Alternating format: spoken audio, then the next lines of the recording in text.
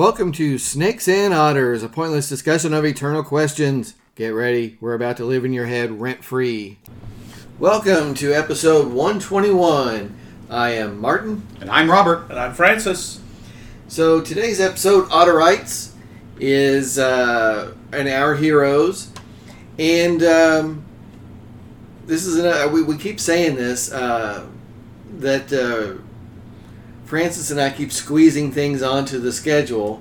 One of these days, I'm going to take over that schedule, and we are going to do like 2 years worth of stuff for me. Yes, we're going right ahead. Go right ahead. 2 years of Robert episodes, but this is one that I put on the schedule as Our Heroes was Frederick Douglass, and the backstory to wanting to put Douglass on the schedule is we're still fairly recently returned from our very epic road trip to Springfield, Illinois. Right. For the Abraham Lincoln Museum and Presidential Library. And Tomb. And the Tomb. Yes. And it struck me that in their White House diorama for the presidential years of Lincoln, that the figures, I guess they were wax figures or whatever, the figures that were out there in this diorama, of course, were Grant and Sherman, but equal to them was Frederick Douglass. Mm-hmm. So it really put a kind of a hook that, hey, you know, this is maybe a guy that doesn't pop first to mind when you think of these years, but here he is, and that's a signal he's important. And he really was. This was not just, oh, well, we better find, like, somebody other than these two white generals to put out here. Douglass was very important. That's right. Yeah, this is not very not adding him in after the fact or Yeah. trying to elevate him to something he was not. He was. Didn't they have a Harriet Tubman figure as well? Was it Tubman or was it Sojourner Truth that was out there? Sojourner Truth, that's correct, right. yes. So I knew there was one, but I couldn't remember which there's one more. That was the four, wax figures. Yes. But before you enter the front door of the White House, they're actually like on the porch, and you can see them life size. Right. And it's not to say that black people were kept out of the White House. It was just those are the figures were in front. There really weren't a whole lot of figures in the White House, other than Mary Todd herself when you first walk in. That's right. That's really it. So it's not like the thing. There's a separation there intentionally. Yeah, no, it was staged as here's someone who was welcome at the White House. Exactly. Right there. Very much so. And then, like you said, the next figure was his wife. It was Mary Todd. And then the next figures was the cabinet. Right. And the cabinet room diorama. So it really fit in. It was so well done. Again, the Lincoln Library Museum, very impressive. If you're within a day's drive, take it and go see it. It is well worth it. Absolutely. So that also then stirred the memories of the Ken Burns Civil War, where the thoughts and words of Frederick Douglass played a role. Right. I mean, he used many for that, but Douglass was one of the preeminent voices that was used, and it worked so well. I mean, it was not that he was not a token by any means. His words were some of the most poignant and powerful that Burns selected, and that's we talked about matters. Talk about this in the show prep. The man really was a towering intellect. Yes, it is astounding the intellect that was born into that environment, and the fact that when you think about the environment that he was born into, slavery is not just abject poverty for slaves in so many ways, but it's especially an intellectual poverty. Yeah, because you're not allowed to learn to read and write. You're not allowed to learn much of anything. Other than your tasks you must perform. That's right. all. Because one of the quotes of Douglass out of the book that I was reading by David Blight, Pulitzer-winning biography, I don't have it in front of me, so I may mangle this, but education is the enemy of slavery. Yes. Slave owners who attempted to teach slaves anything, even just rudimentary reading and writing, were often outcast by their peers and neighbors. Right. Said, no, you can't do that. Right. They're going to learn there's a world outside of picking cotton or cleaning the house, and then we can't have that. Exactly. It's a tacit admission, even though they don't realize it or don't like to admit it, that you are subjugating other men unjustly. Right. Because if you treat them like yourself, it's impossible to keep them slaves. That's a I like that we've already got like enormous meaning 5 minutes in. Well done, Right. Robert. That's well right. That's well right. done. Oh my goodness. So if you're unfamiliar Otterites, and I can't imagine Otterites would be unfamiliar with Frederick Douglass. It just doesn't. It's just not a picture I have. But Douglass was born a slave. Mid-Atlantic area, Maryland, I think, is primarily where he grew up. But it would come to be not just educated, but a real intellectual force in the 1850s, 60s, and beyond. Wrote 3 autobiographies. Let me get the right names here, so I've got them pulled up. Narrative Life of Frederick Douglass, an American Slave, from 1845. My Bondage and My Freedom, from 1855. And Life of Times of Frederick Douglass, first published in 1881, and then revised several times. He kind of kept tinkering with that last biography. All of these are obviously in the public domain, so they are freely available. So, for instance, I found my 3 copies, which I have yet to dive into, because they're written in the style of the 19th century, which means they are not quick reads. No. Right, yeah. They would be very much a Melville, Right. Nathaniel Hawthorne, you're hip deep in language, Exactly. run-on sentences almost kind of thing. Yeah, when you know your first sentence is like 3 paragraphs long, you know you're in for a long ride. Yeah. And I'm not saying that's what his was, but it's deep, thick, meaty prose. But I found them on Apple Books.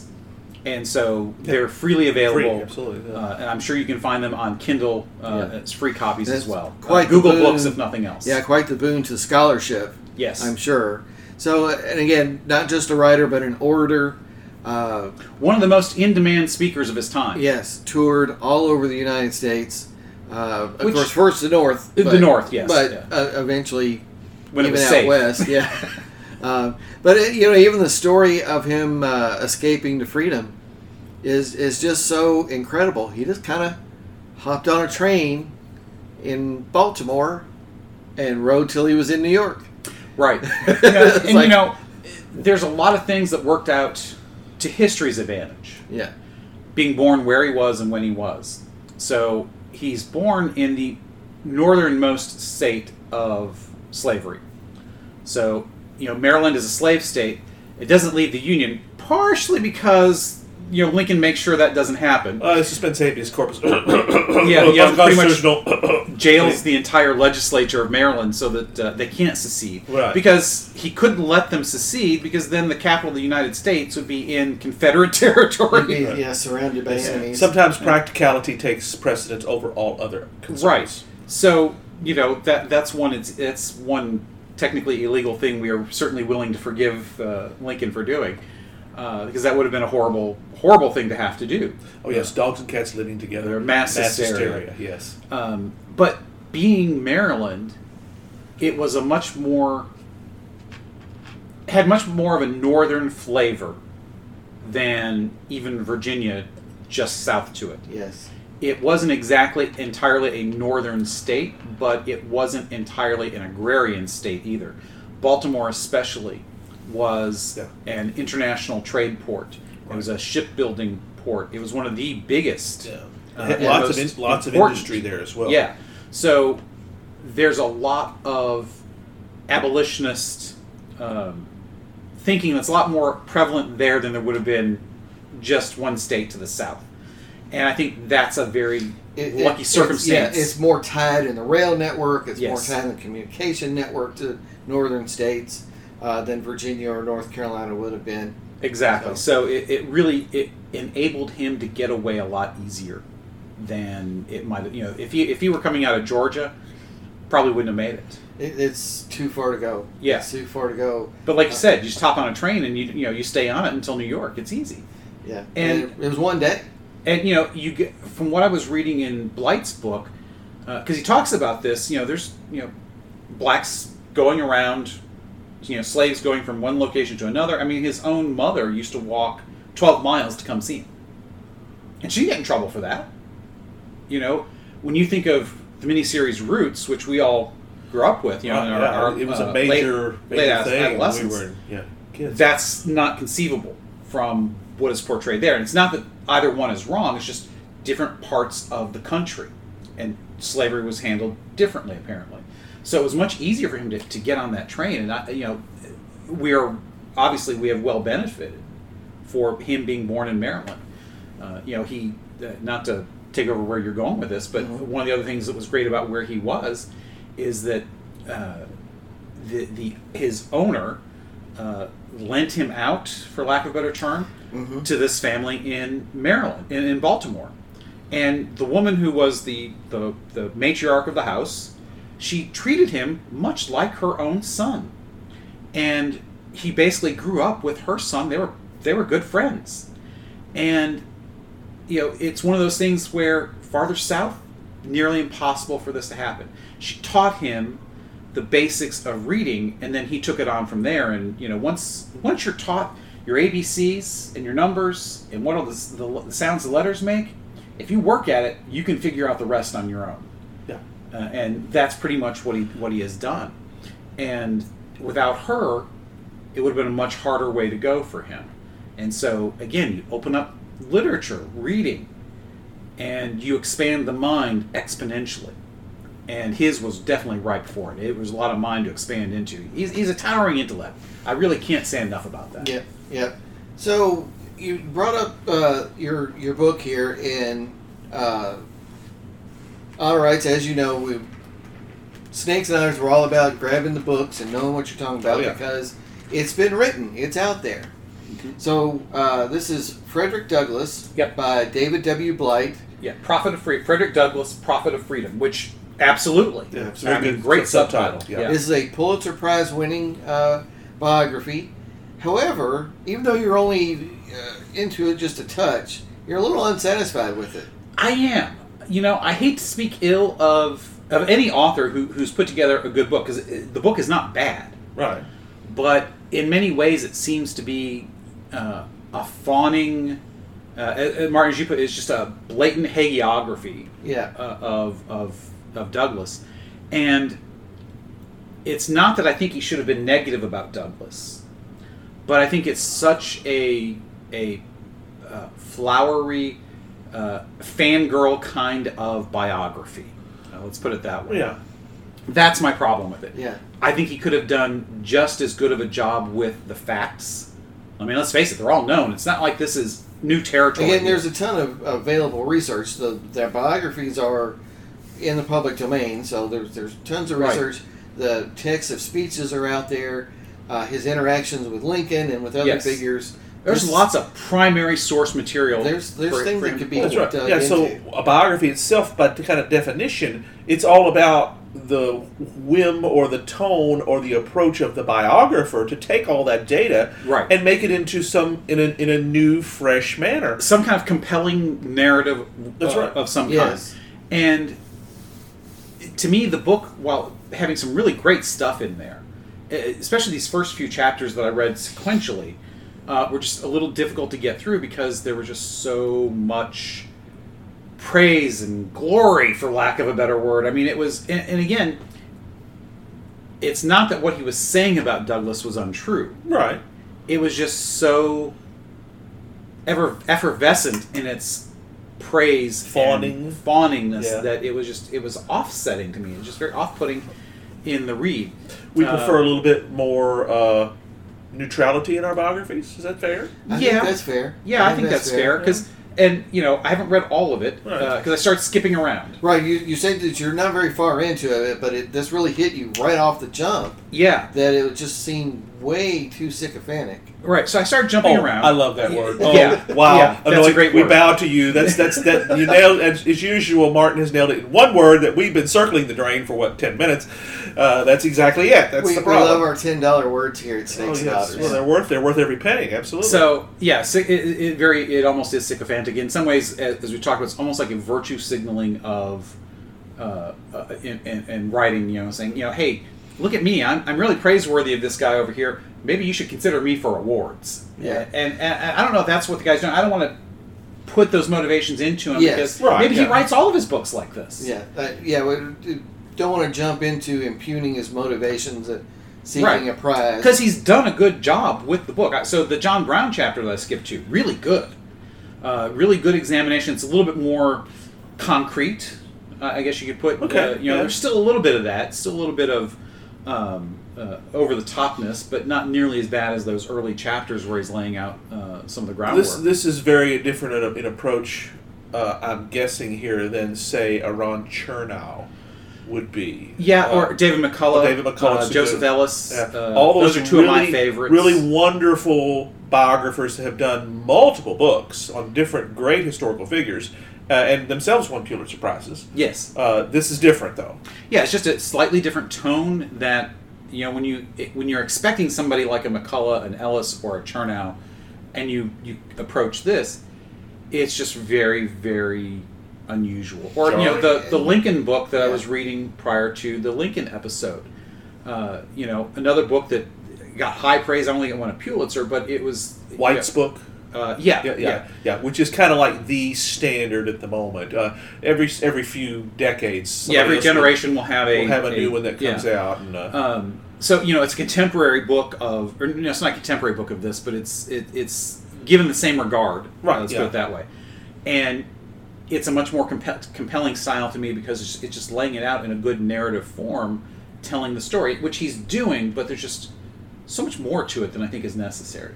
So again, it's worth getting. I just want to, if you're like us and you expect your historical books to be a certain way, you might be a little surprised at this.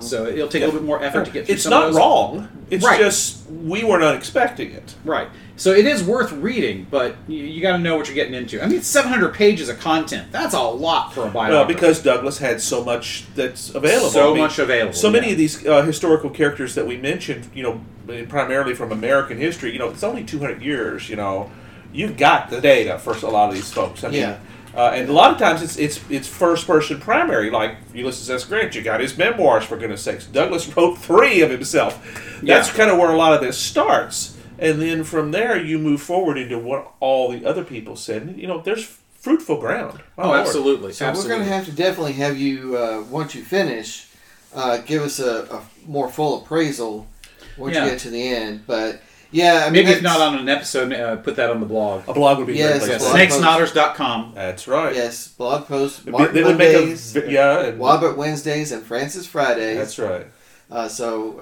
I have to prod the fellas a little bit. I think we've been 3 weeks maybe without a Wobbett Wednesday and 2 weeks without a Francis Friday. Well, and the last post I did, I kind of tacked on to Francis Friday. So well, that's okay. It wasn't even really inspiration comes when it comes, and I like to kind of try and pull up with something that maybe we touched on but didn't really go very deep with, or what's going on in the world. Yes, you're very good at the what's going on in the world. Well, stuff. and I'll kind of give you the peek behind the curtain. I do get the History Channels, every day of This Day in History, which I'm kind of thinking around that sort of stuff. No wonder he's so good at that. He's got to cheat. Well, that's well, I do too, because I hit the Wikipedia This Day in History and find interesting things. But sometimes it's just on the ride home from work. I'm with Mrs. Martin, and it's like, I got to have something today. What do you want me to... Give me some ideas. Okay, hamburgers. I'm on it. Absolutely, yeah. Hey, it's we do what we do.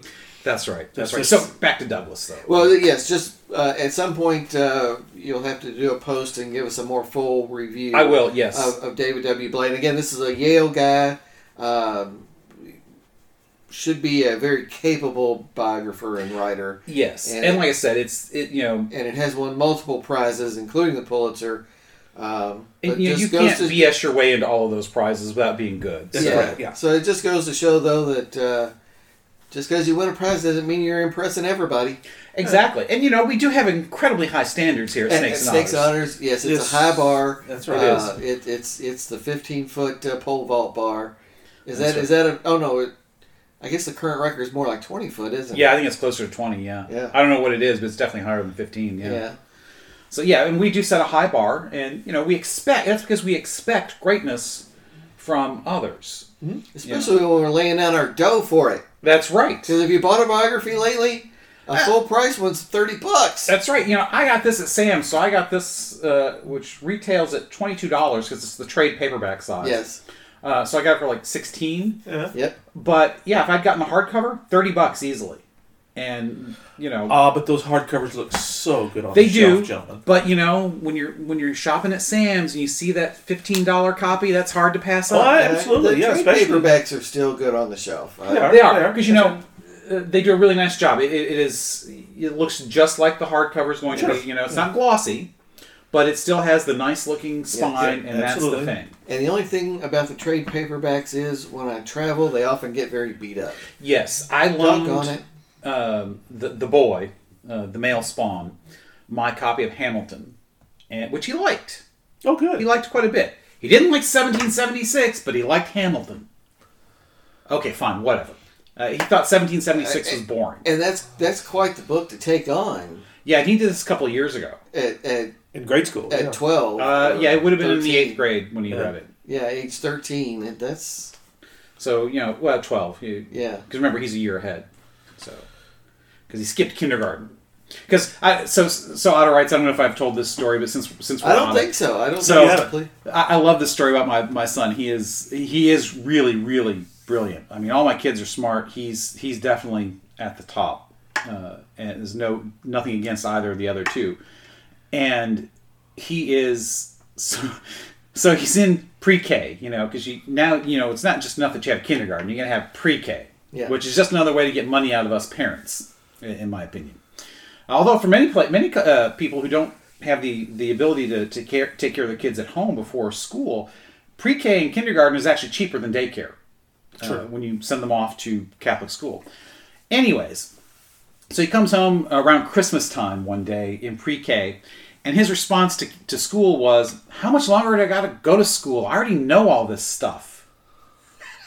So, we're looking at this, and if we had stayed in the school we were, we'd already, talked to the principal and the teachers, and they were going to let him skip a grade. They were going to let him skip kindergarten and go straight into first grade because, he was reading when he was in pre-K. Yeah. So, and not just faking it. He was actually reading. And he really was well ahead of kindergarten. He did not need it at all. He might have been able to go into second grade. The kid he just picks things up so well. But yeah, how much longer do I got to go to school? I already know all this stuff. Well, time to assign him some physics homework. I'm telling you, he's, I don't know what to do with him sometimes because the things that I would love for him to get into, he has no interest. Oh, yes. The apples may not fall far from the trees, but they certainly are not exactly the same fruit. Yeah, exactly. And, and the thing is, they have fallen from the tree, so... That's right, yeah. You can't force them to be interested in the same things you are. Yeah. No, it's not going to happen. All right. But anyways. Enjoy it when it happens, because it does occasionally. Well, this feels like a good spot for a quick break and discuss what we're going to be pouring here. We're at Studio M. That's right, 30th floor of the Nakatomi Tower. Yes, relaxing and doing our recordings for this week. So I think I'm going to be pouring a glass of Woodford Reserve here shortly. Oh, I love Woodford. It's kind of like the standard in many respects. The one that you can, like they say, drag the phaser through the mud and it still fires every time. You were wondering where Star Trek was going to come in, folks. There we go.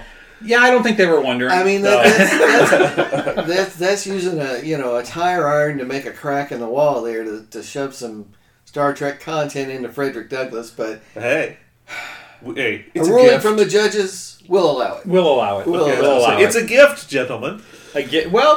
Gift, curse, whatever. I mean, it's one of those gifts that's kind of like the sweater that doesn't fit and it's all itchy. You might want to just put that back in the box. Nah. Or, maybe it's like that ugly Christmas sweater. You don't have to bring it out every time. But,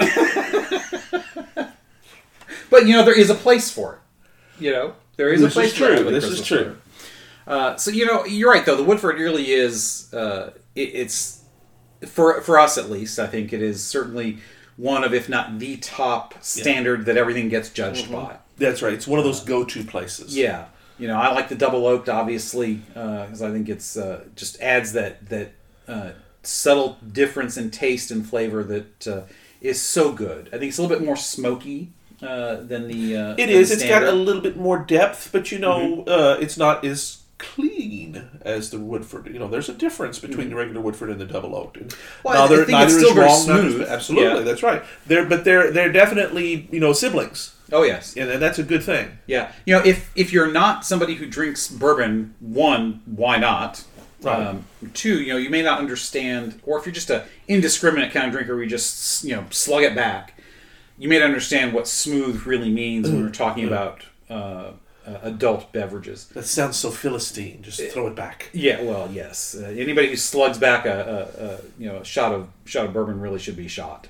It's just good bourbon. Or castigated thoroughly. Or castigated That's thoroughly. good. Very yes. good. You're into this $25 words business here. Yeah. We upped it. It was $10. Now it's $25. Yeah, excellent turn of phrase there, Martin. That's right. Excellent. Smoothness really, to me, is the key. That is how I judge most of my bourbons. How smooth is it? How does it go down? The second is, where's what I call the burn? Where does it hit the palate? Is it in the nose? Is it? Because the first time I had one, I don't remember which one it was that hit in that nasal area first, was a surprise. Because mostly they're in the throat or down the esophagus and the stomach. And this one, whatever that one was, and there's been a couple now that we've encountered that have had that, and that's very interesting. I really like how, even though it's all bourbon, it's so very different. To me, it's just fascinating how this America's spirit can be so different across. You raise a good point, because when we drink bourbon here on the show, we drink it for the moment. We drink it for the effects of what we have at the moment, not what it does to us later. True. Yes. And that's a fair, very important distinction. We are very much sensualists when it comes to bourbon. Thank you, Dr. Leonard McCoy. You're exactly right. You bet your ass, Spock. That's right. Yes. There's like what is it? There's like a Greek philosophical school about that kind of thing. Yes. Too. Epicureans. Yes. Ding, Yes. ding, ding, ding. We have a winner. Thank you for my wonderful background and philosophy from Bellarmine and St. Meinrad. Yes, That's that's exactly it. We're Epicureans when it comes to our bourbon. Yes. Benefits of a classical education. Yes, I see. I was going to allow you that one. I could have gone there, Hans, but we'll let you do that. All right. Well, that's very good. I guess that's going to be unanimous then. It's Woodford all around. That's right. Yeah. We could sit and talk men's fashions all day long, but we have other things to do. Yeah. Yes. So Back to Frederick Douglass. So, I talked about this on one of the things. There are a couple of things that I wanted to bring in. I'm sure we all have points that we want to talk about. So, since it's our heroes, I think that's appropriate. We talk about the things that strike us about. Yes. I mean, what gives this person meaning to our lives? Why is he worth examining Yes. and adopting into our fabric? Exactly. So, two of the incidents, and I'll do one. We can go around and talk about this. Obviously. Oops, sorry. Forgot that my ringer was on. Silence. Silence must fall. All right, you can tell we're not big editors. No, we are not. Once these are in the can, we run with them. Yeah, there's only one thing we will edit out, and phones ringing is not that one thing. No, please go ahead, Robert. So, I mentioned a little bit earlier, but this towering intellect that to me fascinates me because of what it was born out of. The most unlikely, infertile ground, and this towering intellect grows like Jack's beanstalk. It's amazing that he was able to nurture it and grow it into what it became. And the beginning of that intellect, because it's not just the fact that he was a great orator or writer, because that's part of it. He's very much about the words, and he's very much about what that does for his people. Because that's his tool. Mm-hmm. It's his tool. But this incident when he's very young, where he sees the old master basically abuse, not sexually abuse, it's not the way the description comes off in the book, but literally beating this girl in the kitchen one evening. And it either this is his projection onto what he saw as an 8 or 10-year-old from later in life, giving meaning to what he saw, but it stuck with him. Yeah. That it crystallized what it meant to be owned by somebody else. Mm-hmm. And that to me is just very striking. That one thing. Had he never seen that, does it change history? That's how formative it seems to have been for him, and that's just so striking to me. The self-awareness, even at such a young age, and partially I'm sure that's because I have no concept of what it means to be a slave. I'm sure every slave was self-aware from the time that they were old enough to be told what to. I mean, every child is told what to do, but I'm sure when you're a slave, being told what to do has a lot different meaning. Absolutely.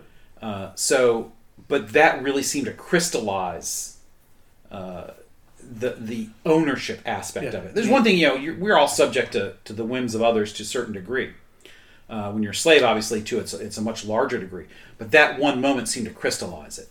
And that seems to be what set him down the road of, I got to get the hell out of here. Yeah. The inherent unambiguosity. There we go. Oh, very good. Very good. Yes. Right. Of the nature of the institution that he was inside, victim of, whatever you want to call that, was very, very clear to him. But that's a reflection also of his intellect, even at that age. Exactly. He saw things, and like so many visionaries. Because every slave probably saw one version or another of that same incident. And yet he took it and did something very different with it. Exactly. Because of who he was. Exactly. That's exactly the point. He saw something that every slave saw, but it sparked something in him that almost none of the others got, or at least almost no one else was able to act on. Well, in many respects, he is a Moses figure. Oh, absolutely. And he's not the only one. There are many. No, obviously, but there are others. But he is a preeminent one. And it was, I loved how you mentioned that it's his words, this what he used. That was his talent, that was his God-given gifts. But wow. Yeah, you've got to have the intellect to use the words. Yes. I mean, that was if that's your moment, mine is very, very similar, but it's more of a broad one. It's the influence that he had with Lincoln in particular. Mm-hmm. And I do not want to paint Douglas only in relationship to Lincoln, by no means. But the two of them together made an amazing force for change. Because, as we've discussed in the Lincoln episode, Lincoln was certainly not pro-slavery by any means. He was against at the time, but he was not. He was pro-union. Pro-union. That's the main thing. But he was not an abolitionist in 1860 when he was elected. He was against. He was not a political abolitionist. That's correct. But I think you have to say that he was an abolitionist because, as we talked about in the Lincoln episode, it was something that he came to definitely. Oh yeah, he was definitely against the institution of slavery. Right, but politically he was not an abolitionist because he didn't think it was possible at the time. He thought he didn't see a way to do it without destroying the Union. Well, that's right, and that's of course where it ends up going. But it's Frederick Douglass more than any other person. Once he is president, Lincoln is president, right, that he basically tells him, he says, you got to be able to take a stronger stance on this. And it's not for political reasons, because it's the right thing to do. Right. And Lincoln knew it was the right thing and Lincoln to do. did. It was kind of like, Douglas had to explain to him that not only is this the right thing to do, it's the possible thing to do. Well, I think that's the thing, the possible yes, thing. That's right. I really... he appealed to that political animal that Lincoln was so much of, and said, not only can you do this, it's the right thing to do politically. Because, right, the die, come on, Caesar, the die has been cast. Yes, Douglas helped Lincoln understand that if you do the right thing, you can make the politics follow. That's exactly right. And that's leadership, boys. That's leadership on both their parts. Well said. So that's exactly it. Well said. All advances are like that. You do the right thing, and the politics... Now, sometimes the politics follow so closely that it looks like the politics are leading, but it's not. So you look at all the civil rights advances. Yeah. The right thing has been done, and it often has to be implemented with a political will. But when we say the politics will follow, we mean the grassroots. That's correct. And the society will change to conform to what we have said. This is the right thing. Exactly, and therein lies the potential power inherent in democracy itself. Well, and it's in because words, the people want to be led into doing the right thing. Okay, Loki. That's right. Oh, very good, very good. Well, I mean, not to put a negative spin on that, but Yeah. that's one of the things that Loki says. Mankind wants to be led. They want Yeah. to have a strong leader. Well, that's And the beauty. He's not wrong. subjugated. That's He's right. not wrong. That's right. He's just, but he's He right has- about what's. He has the wrong destination in mind. Yes, we that's want to be led to fulfillment and liberty. Yes, we want to be led to greater glory, not greater enslavement. Right, exactly. So it's very good. That you pulled that one right out your ass there. But it was it's a very perfect. fertile ass. So it was perfect because I didn't expect that one. That's for sure. But you're exactly right because you hear about things all the time. Well, we have to change hearts first before we change the law. That's exactly the wrong approach. Exactly because you have to. Well, they kind of have to go hand in hand, but Right. I mean, they're not separated. You have to have the political will to make it happen, the political capital to survive making it happen. But you've got to let the politics come along. Because the only way to really change people's hearts over time is from that center, that red hot center. when you're changing what is an obvious moral evil, Right. but one that is so ingrained into fully Society. half of the country's Right. mindset as far as blacks are slaves. their entire way of life, is dependent and even on the North, they are not. For many they're still subhuman, but they're not slaves. Well, They just don't want them around. Yeah, they are property to be done with as we choose. Well, even in the North, that's not necessarily the attitude, but they're Right. still not us. Yeah. And so you have to set the right and good example, and it takes time. I mean, we're still not there fully. Some 150 years later, but it's a slow progression, and at some point you do have to change the law at the political level to make sure that what is right is safeguarded.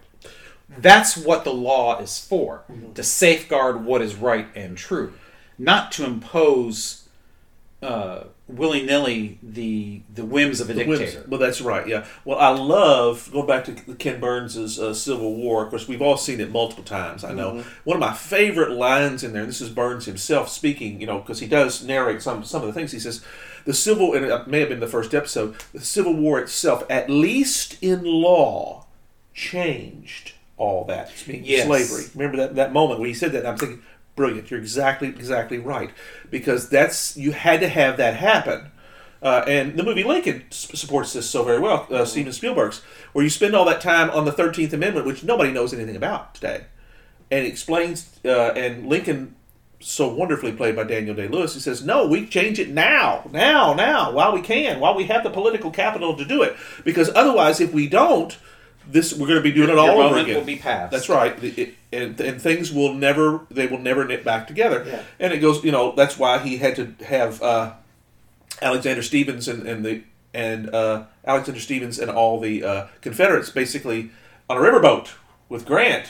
We'll talk to you a little bit, but here, have a drink. That's the thing. No, we're not going to. And Grant pretty well tells him, no, you're not going to keep your slaves. Did you miss the point here? Yeah. Yeah. Did you miss what we've just done these last 4 years? The 600,000 dead. That's right. It which lays it out very clearly. Sorry, guys, it really was about slavery. It's not all it was, but it was that. Right. All the flowery stuff about states' rights. Well, what state right were they fighting for? There was one in particular. That's right. Yeah. The states' rights. In the words of Michael Alfredo Garibaldi, horse hockey. Love that one myself.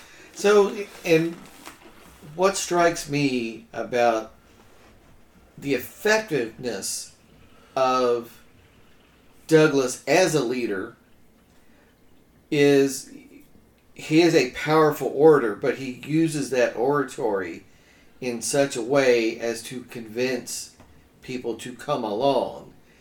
And he also understands at a very fundamental level the nature of his audience too.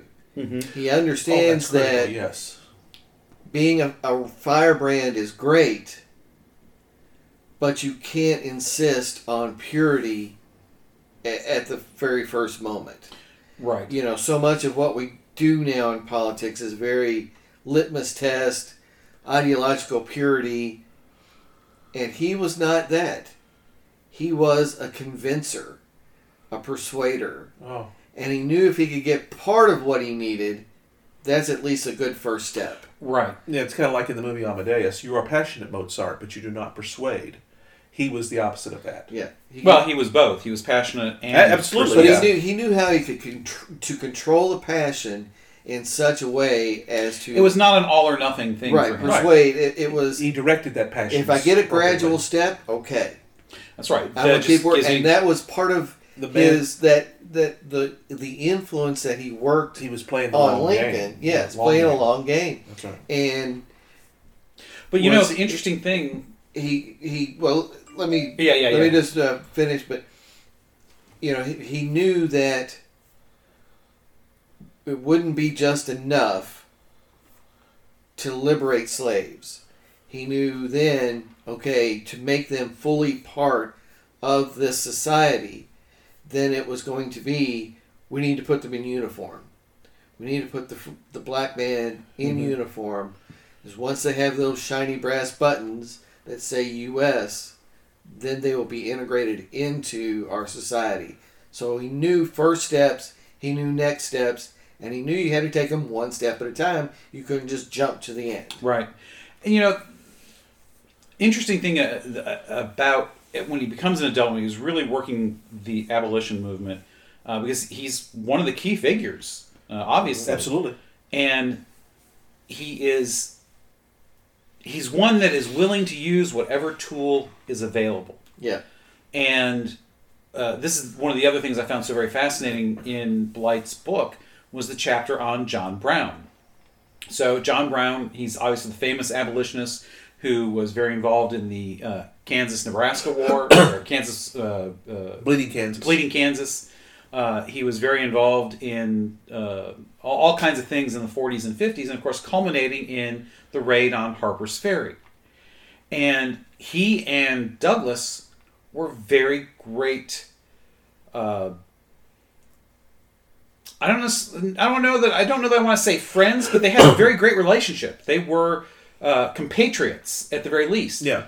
Brown stayed with Douglas. Douglas stayed with Brown at various points during the 1850s, and they were very much of a same mind. Slavery must die, and so they were. And Brown came to, or Douglas came to Brown's way of thinking in that, yeah, it's going to be violent, which I found very interesting. Yeah. Because even though words were his primary tool, he came to realize, largely through his association with John Brown, it seems, that it would be inevitable that it was going to lead to armed conflict. Yeah. And I think he came to this far sooner than most Lincoln were willing to Lincoln go. hoped it was always avoidable until... Well, yeah. Well, when you are not a slave, Yeah. I think it's easy to hope that it's avoidable. Yeah, absolutely. But when you were obviously Douglas was not a slave at this point, but he was one. When you see what's going on and that absolute control, I think he came to realize that he probably knew this early on, but I think by the time the 1850s are there and he's with Brown, he's realized that no amount of words are going to convince the South to give up their slaves. That's right. And so he was perfectly willing to go down that road. And I think he probably thought of that was going to be an armed rebellion, like John Brown wanted to institute. He thought Brown was a little bit crazy in what he had hoped to do. Like Brown, he was literally wanting to start a slave rebellion and start a new country within the South. We even had a constitution drawn up to establish this. Well, that was never going to work either. Well, Spartacus was one of his heroes, Yes. and that's that whole Servile War. He's looking back to that and recognizing, he almost did it. If we just fix a few things, we can make that Right, happen. it's almost like socialism. It just hasn't been tried the right way. That's right. It's like, well, no, that's not true either. Yeah. But And then with Douglas, then he comes to understand, okay, yes, there's probably going to be something violent here, but at the same time, there has to be some meaning in law yes, to eventually affect the change we want to see, He's fighting the same war on a different battlefield. and, Right. and Different on a weapons. higher plane. That's very well, much so. yeah, because I think, and again, this is a little bit conjecture on my part from what I have read. I think what Douglas realizes, even though it will take violence, the violence has to be guaranteed by the rule of law, ultimately. Yes. Because the law has enslaved the black man, the law must also free him. Right. It has to guarantee his freedom. Otherwise, it's meaningless. Yes. Because as we see after Reconstruction, it largely was meaningless because it was no longer enforced in the South the way it should have been. And, I think that's a prime example of how we failed the legacy of the Civil War in the South is that, not that Reconstruction should have gone on an unending thing, but when the North finally got tired of occupying the South, we basically left them to their own devices, thinking, well, they're reconstructed, they're fine now. No. A lot of blacks are still in the South. They weren't exactly returned to slavery, but they weren't exactly free anymore either. There's politically nullified. Yeah, politically nullified. And once you politically nullify them, it is much easier to subjugate them in other ways. Just in other ways, that's right. Yeah. So I think Douglass realized that the law has to guarantee the freedom that the arms will win for you. Yes. And that, of course, ultimately it means amending the Constitution. Yes. That's where. Yeah. Right. So which is something by 1865 Lincoln understands very well. Yeah. Yeah. Well, it's again, without the one, the other is meaningless. You could make the argument that, well, just because you've outlawed slavery doesn't necessarily mean that they're citizens and can vote now, does it? Well, yeah, actually it should. It should. Because are they not men? Well, that's part of the problem. They were not seen as men. So you had We are Devo. Yeah, that's right. sorry. All right. A very strange Awesome. rabbit hole you've struck us down there, Martinius. I applaud you, sir. Sometimes things just have to get out or they'll make my head hurt. Are we not excellent. men? We are Devo. Oh, awesome. So love it. Love any reference to 80s alternative music, man. That's awesome. Oh, my goodness. Well, fellas, it's been a tremendous episode. Yes, we've whipped it good, have we not? Oh, but phrasing. That's right. Phrasing. Yeah. That's bad phrasing. Yes. But we pummeled that expired equine, maybe. But yeah. But this is great because we touched on the oratory, the skills with words, and how important that is. And in his career, we've only talked just up to the Civil War. Yeah. We're 46 minutes into this, but there's really a lot more. And he keeps because again he keeps touring, he keeps talking speech after speech all throughout the Reconstruction period, and again keeps writing the final biography, again not released until the 1880s. But just a leader and someone who knew how to affect political change. Again, is in Lincoln's ear, helping Lincoln understand that it's not going to be enough to preserve the Union.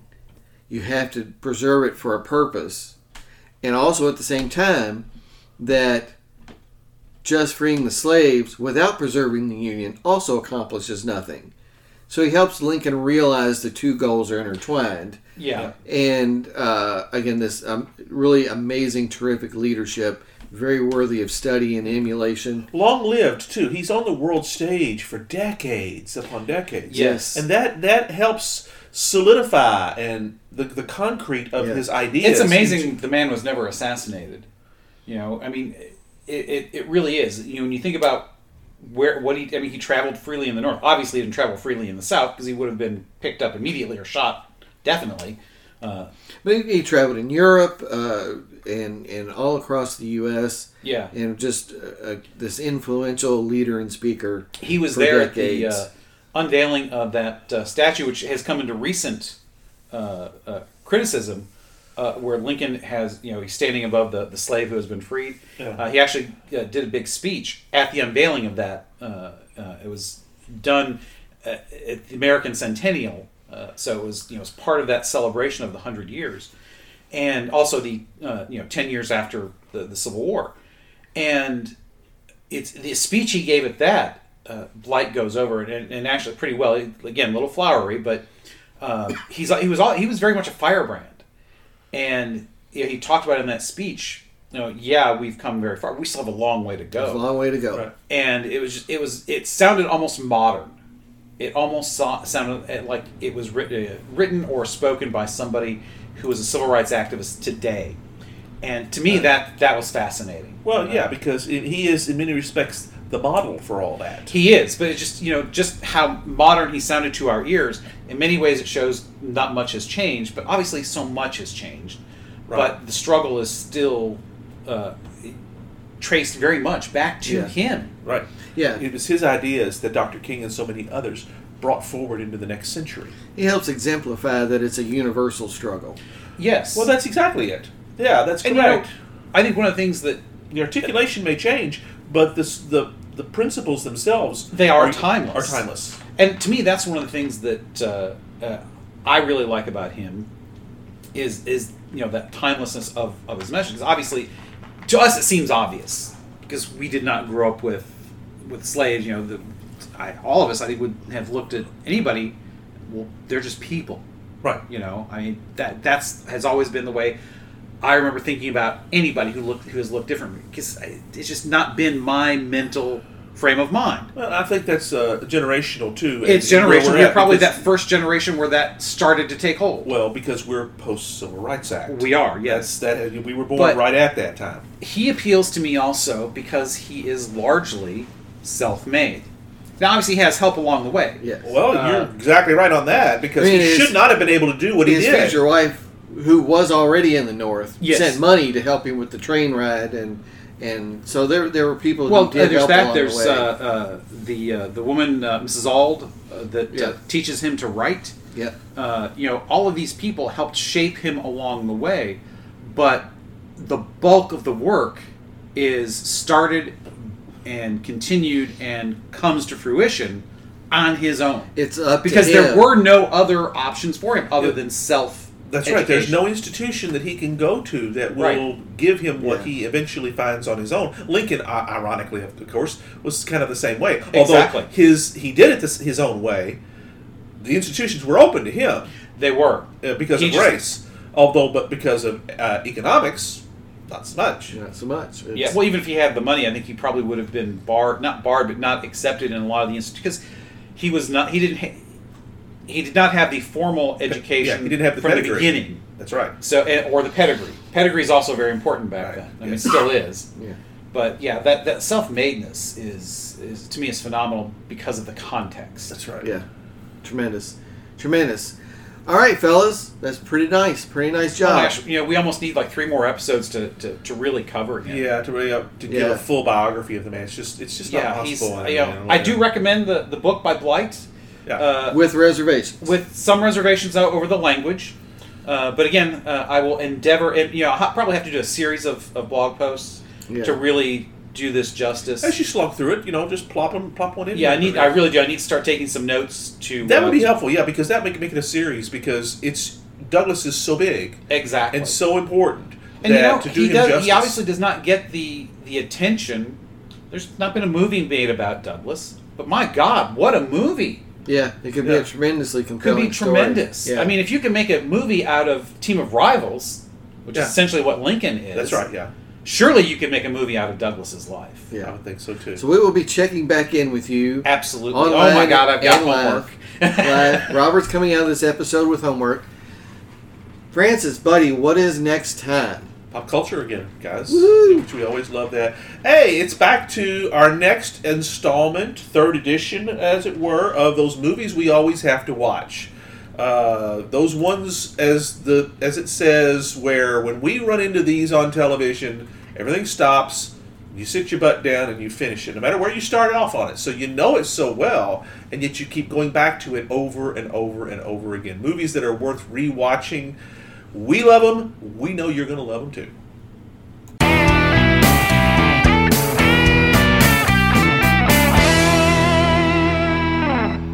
Hope you enjoyed another pointless discussion of eternal questions. Remember, new episodes published every Friday at noon Eastern. Spread the word. We're on all the major podcast platforms. And leave us a comment or review because that helps others find us. We're on Instagram, Twitter, as well as our website, snakesandotters.com. I'm Martin. And I'm Robert. And I'm Francis. Join us next week. Same snake time, same otter channel.